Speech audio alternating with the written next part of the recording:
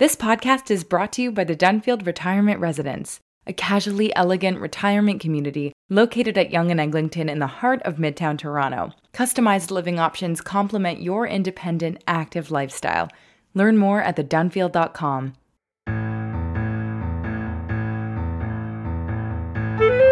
Hi everybody, I'm Ralph Benmergui. Welcome to Yehopitzville, brought to you by Pear Tree Canada. I hope you're having a good day. The recording of this will have happened after all the Hagim, all the high holidays, and for all those who celebrated them in whatever way they wanted to, I hope they were rich and meaningful and sweet, and that the year is a good one. So usually what we do on this program is we talk to somebody somewhere in Canada in a small community and try to understand what their life is like and how they keep their Judaism alive. But this time, we've decided to go to Tasmania. You heard me right.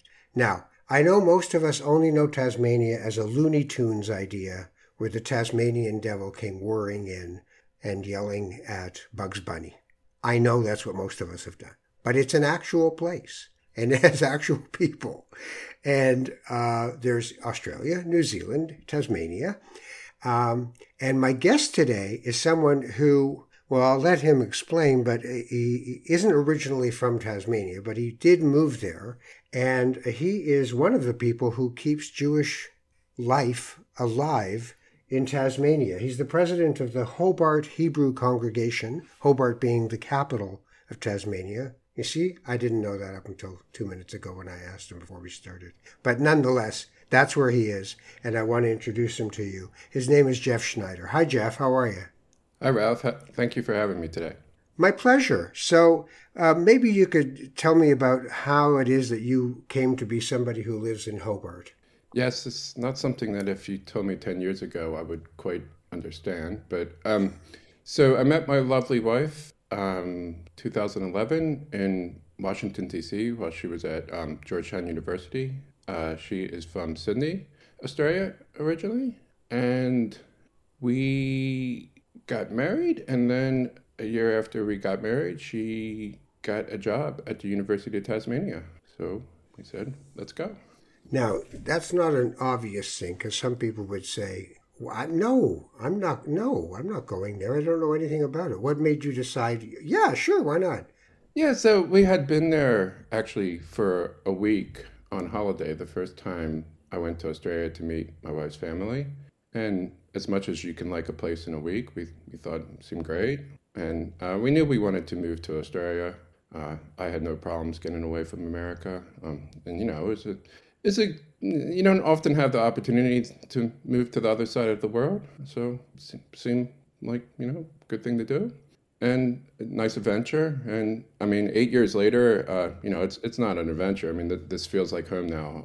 I love the place. And already have my plot at the Jewish cemetery, so that's how comfortable I am here. It's we have young kids. It's a great place to raise a family, and it just totally feels like home.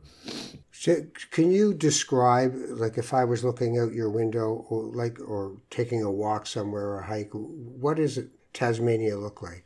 We are an island, so there's the beautiful river, or the bay is close by, or rivers. There's quite a lot of what they call here bush, wilderness all around. So we live in Hobart, the capital city, where most of the population of the island lives, and you only have to drive out about 20 minutes before you get into just bushland where there's a real lack of houses. The trees do look a little different than North America. They're more of this gum tree. It's not so much of, the evergreen or the deciduous leaves. The mountains, they're not like like the Rockies. They're not like these huge peaks, snow-covered peaks, but it is rather mountainous, but it's more just probably, someone from Alberta would think they're just more hills than mountains, but it's very hilly and uneven ground. Look, going around the island, you could see why it was originally a penal colony. That like the prisoners were sent here, and they weren't. It wasn't like a typical prison. It's not like they were actually confined to a cage or they weren't in shackles. It's just the island itself was. Where are you going to go? It's just very unforgiving land. It's just but it's I said unforgiven, but it's very beautiful and scenic and yeah. Yeah, so it was sort of an enclosed space, which I'm sure has a rich culture because it's enclosed. Connecting with the Jewish population there, how did that go about for you? For me? Oh, well, look, I mean, to be honest, so I moved here as my late 30s, I would say. And, I grew up in Baltimore, in America, in a huge Jewish community. I mean, my public school was a majority Jewish people, and I went to a very large conservative synagogue. So, I mean, that just seemed, natural to me. That's the way things are. Moving here, I mean, Jews are, the last census showed 376 people in Tasmania identified as Jewish, and it's an island of 550,000 people. So, yeah, it's a very small community. And after my bar mitzvah, I mean, I think this is sadly pretty typical for at least many kids from America. But after my bar mitzvah, I sort of disconnected from Judaism for a while. Mm-hmm. I mean, going all the way through like my 20s and my early 30s. I was actually moving here to a smaller community where I started to feel more connected again. And I think it was a couple things. I mean, first of all, I think, as I said before, like coming to an area where there's so few of you, if you feel more of an obligation to assert your identity and be part of the community. I mean, there's also with our congregation, it's so small. I think a lot of people do get the sense that if you don't step up, like it's just not going to continue. Whereas, like growing up in Baltimore, it's just, other people took care of things. There were professional staff. There were, people that were just more privileged and more involved. Whereas here, anyone can get involved, and you feel an obligation to do so. I think it's also the fact that I started to have children, where then you see your offspring, and you want to keep your cultural identity not just around for yourself, but for your children as well.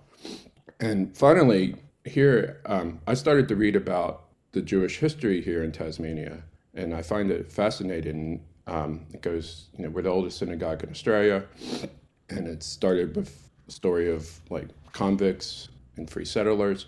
And then we were traditionally have always been, I mean, our peak was in the 1850s, where there were 454 Jews in the census in the colony. But it's gone downhill ever since then, pretty much, although we have had a recent rise. But you read stories about a man in the 1920s, his name was Reuben Benjamin, who wouldn't go on holiday because he was afraid that no one would be there to open Shabbat. I mean, you read stories like that, and at least for me, it gave me motivation to get involved and keep things going. Yeah, it's interesting because, when you describe Baltimore, you're part of, in an ecosystem that's kind of self-sustaining and doesn't need, it's kind of a miniature dominant culture feeling. Like, okay, everybody at my school's Jewish, and I go to a big shul, and this will take care of itself. And now you're in a place where out of 500,000 people, there's just under 400 people who are Jewish. Do you find that the people who you are connecting with there have that same feeling, or do you have, as the president of the synagogue, do you find you've got to work at getting these people engaged? It's a mixture. I think there's some people I think definitely they're like me, where if you told them before they moved here that you would be on the board of management of a synagogue, they would have thought that sounded a bit silly. But I think there certainly are some of us like that. I mean, there's others where it's a bit of a struggle to to convince them like you need to come to this funeral because we need to have a minyan or right. Yeah. Do you have a rabbi? No, we haven't. The congregation has not had a rabbi since the 1950s. Wow. So lay leaders lead the service? Yes. For normal Shabbat services, it's just we have a roster of lay leaders, and for our recent high holidays, traditionally we have he's a school teacher at a Jewish school in Melbourne who comes down and does a lovely job leading services. Yeah. Yeah, so you improvise, you get it done. Yeah.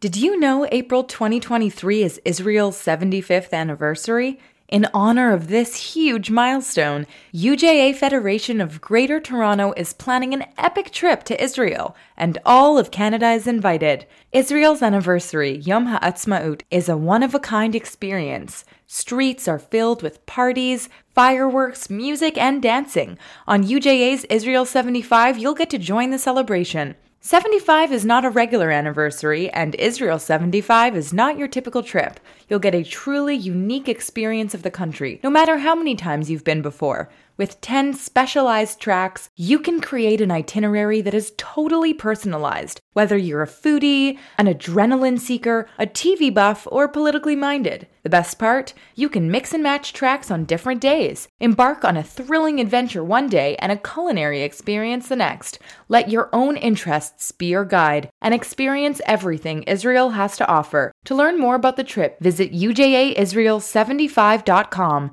That's ujaisrael75.com.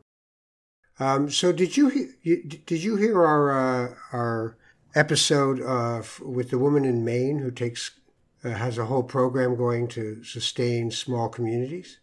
Yes, I listened to that one. I thought it was just very interesting because there are a lot of things she talked about which are relevant here. It really spoke to me. Yeah. Yeah. What do you get from that? From what the rabbi was saying there? There was a lot of things that she was saying about just the struggles of getting things going that I related to. There was one thing that she said about going beyond denominations, which really spoke to me because I strongly believe that here. We have people from all different backgrounds, and we're such a small place. It's so different than the bigger cities like in here in Melbourne and Sydney, where people actively choose to be part of. They call it progressive here, but reform, or people they choose to go to a modern Orthodox synagogue. Here, it's very important for me as president to try to cater to Jews from wherever they're coming from, and some people they ask me about it. It's like, oh, you have both progressive and Orthodox services at the synagogue, and of course it's challenging, but they sort of say it with a negative tone with their question. But I think it's a great thing that we're able to coexist like this and be able to at least try to accommodate Jews from wherever they're coming from. And So do you have like a Friday night progressive service and a Saturday New Orthodox service or something? Yes. So a couple times a month we do have a Friday night progressive service, but the Orthodox, they meet every Shabbat, and the progressive have a Shabbat service also, again, a couple times a month as well. Right. And what about the kids? Do you have an education program for kids? Yes, I'm glad you asked that because we actually just started one within the past couple of years. A lovely woman from Israel, Rachel, has she's like everyone involved with the synagogue, she's a volunteer, and so it's been a lovely thing that there's been. It's been a recent development. I've been here 8 years, and just in the past couple of years, there's been more young families with kids, including my own. Mine are 5 and 7.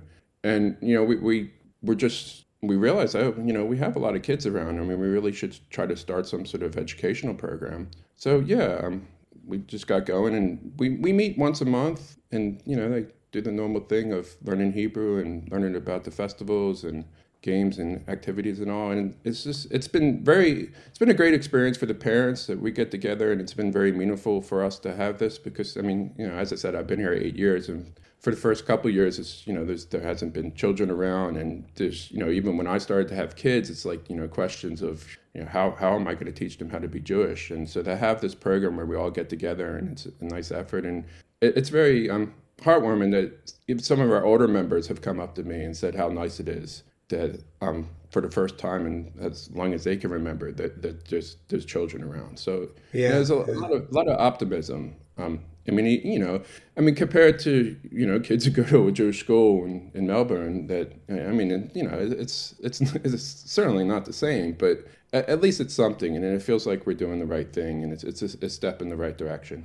Well, when you were saying that, I was thinking, if you'd lived in Baltimore or D.C. or whatever, and you'd had your kids, you probably could have just plugged them into a Hebrew school and thought, okay, they'll take care of it, not to worry. Yeah.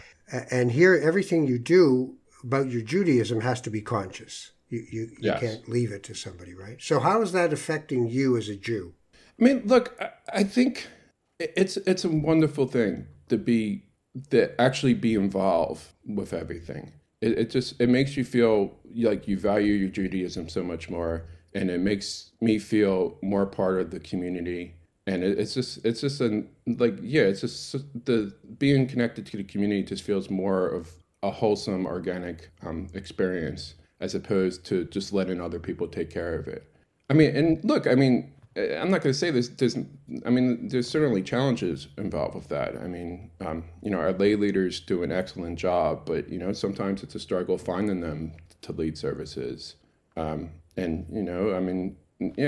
are times where I may came across like other kids, in Sydney or Melbourne that are the same age as my kids that, probably don't seem all that far away from being able to start their B'nai Mitzvah preparation. And, that's, my kids aren't there yet, but still, I mean, relatively speaking, we're doing what we can. And yeah, it's a different experience, but I feel much more connected to Judaism being in this small community.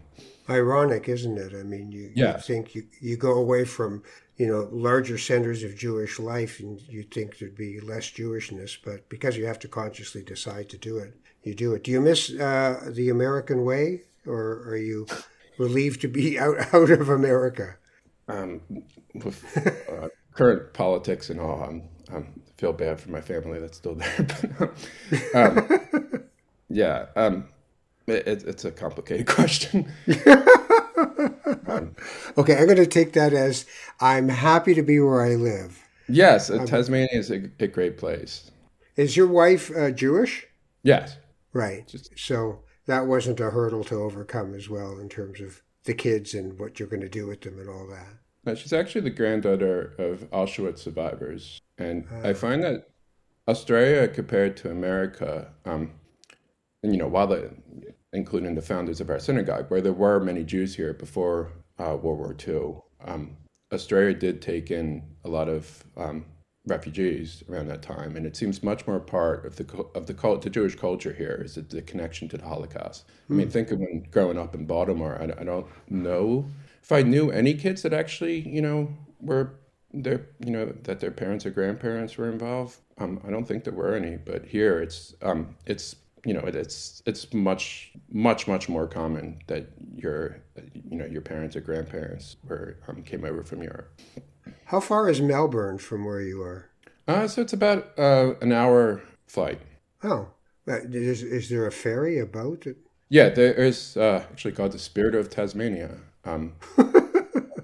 the ferry that goes. I think this time of year go twice daily. Actually, I think just last week it doesn't go to Melbourne anymore. It goes to a city right outside of Melbourne called Geelong. But so if you want to take your car to what we call the mainland, you can take the Spirit of Tasmania. I was just thinking for the Orthodox Jews in your community, they want their kosher food, so they'd probably have to go to Melbourne for, right? Yeah, I know that Chabad helps out with that. I believe that they take in a lot of frozen meat and distribute it. Is there a Chabad in Hobart? No, but there is one in Launceston. What's the name of that place? Oh, sorry.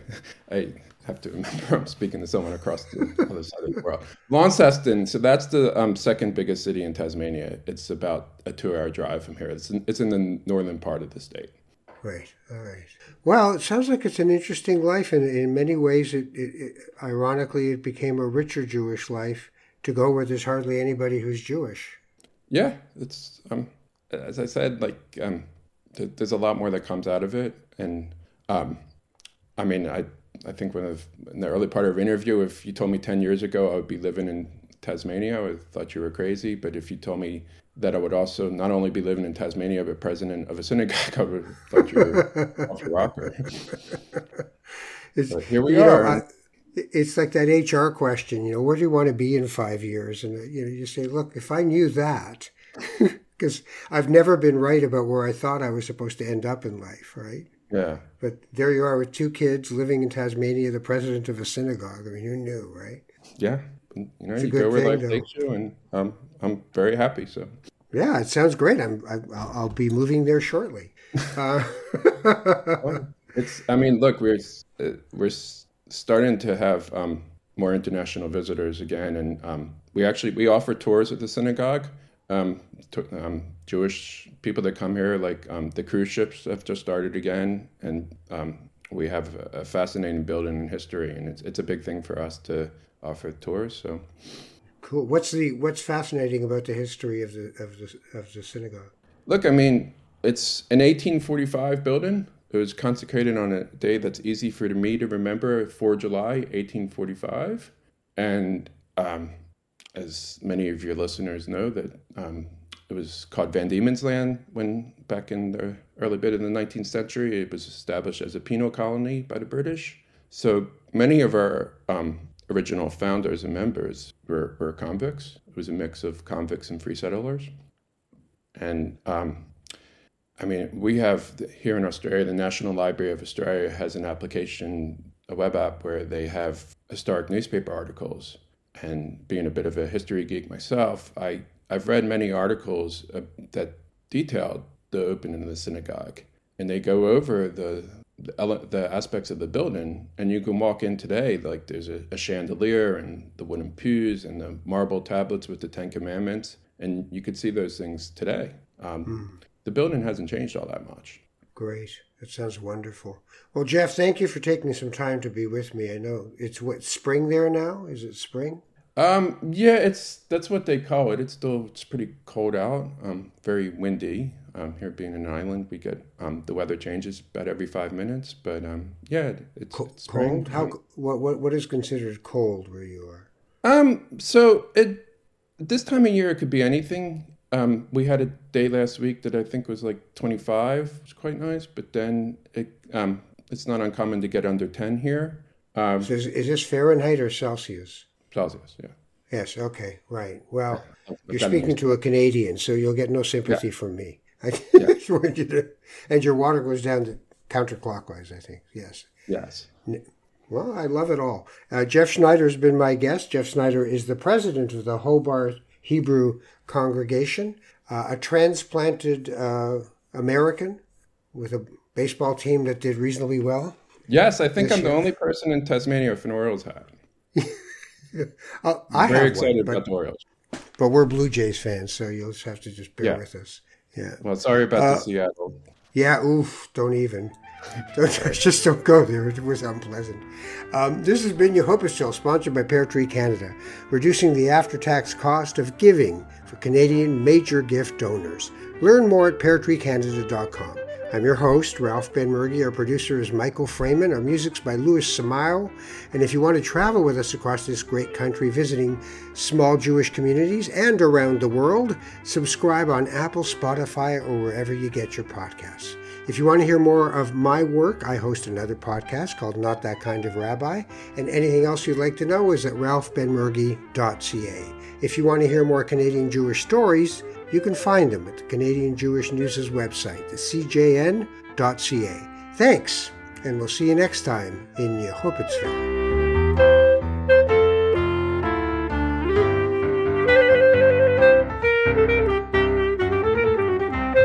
The Dunfield Retirement Residence offers customized living options to complement your independent, active lifestyle. Welcome home. Welcome to the Dunfield. Visit us at thedunfield.com to book a personal tour.